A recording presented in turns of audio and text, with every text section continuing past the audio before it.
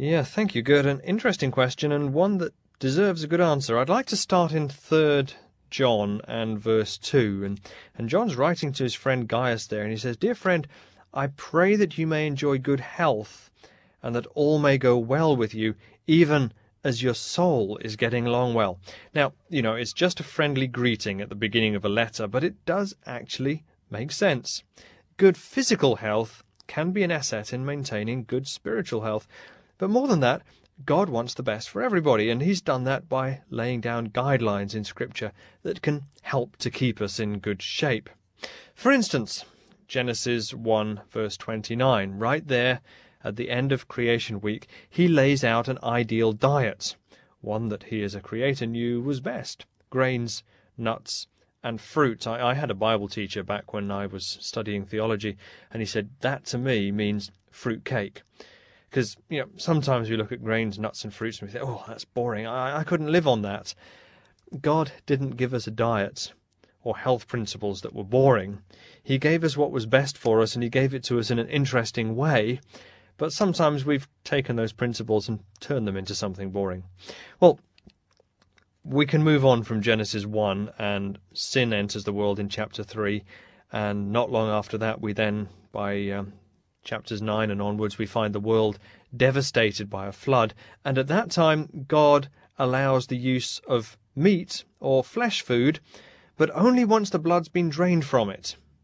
And back then, he also made the difference between clean and unclean foods. And that was then re-emphasized in the book of Leviticus, chapter 11.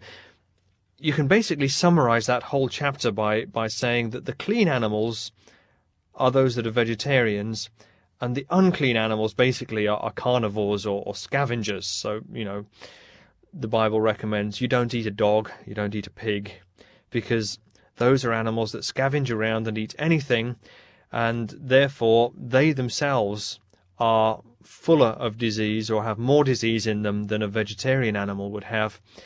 And their very meat itself is tougher and takes longer to go through your digestive tract, and therefore can cause problems on the way through. It's more likely to have worms or other things in it as well, which may be helpful to you. So the biblical principle was the ideal diet is vegetarian, but we realize that's not always possible, and there's parts of the world today where it would be impossible to be a vegetarian.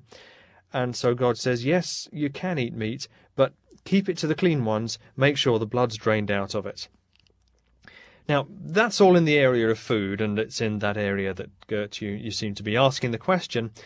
But, of course, there are other issues of health that the Bible also deals with. The proper amounts of work and rest, for instance, or good hygiene habits, and avoiding things that are harmful to us. The Bible's got a lot to say on drunkenness.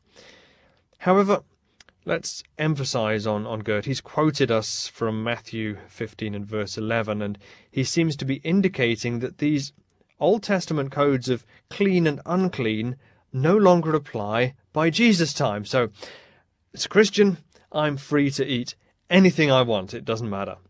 Let's have a quick look at the whole chapter. Jesus is in discussion with the religious leaders and with the crowds in general, and with his disciples. The Pharisees were complaining that the disciples didn't wash their hands in the proper ritual manner before they ate. That meant going through the motions of washing, even if there was no water present.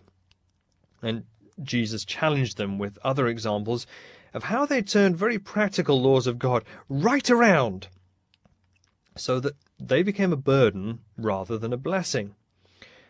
So what's the difference eating food, whether you've washed your hands right to left or left to right? And certainly what's the difference if there's no water? In the Old Testament laws, hygiene was the principle. With the Pharisees, ritual was the principle, and hygiene didn't even come into it. So when Jesus says it's what comes out of a man that's important, not what goes in, he's really laying into them. He's telling them that their hypocritical talking is killing people far more than any dangers from not ritually washing. And then let's remember that all of this was in a Hebrew context. There's no discussion here of clean or unclean foods. It wouldn't even have entered into the equation. Jesus spent his time restoring lives, physically with healing, emotionally with comfort, spiritually with teaching that was alive and relevant to folks' needs. Good health was just a part of the package, and a part that Adventists recognise as being important too. And as a result, and this is very interesting, there's been a lot of studies done on Adventist lifestyle, and it means that people live between 5 and 11 years longer. They spend less time in hospital. They have a higher quality of life. And that really isn't the Adventist lifestyle. It's God's design for our lives. Now, we've summarised it in an acronym, New Start. And that stands for nutrition, exercise, water, sunshine, temperance, air, rest, and trust in divine power. It's putting those 8 things together in that biblical context that can really make a difference in your life. If you want to know more about it, Gert or anybody else, simply write in and we'll send you a summary. But get the balance of those 8 biblical health rules together, and I'm sure you're going to feel a lot better.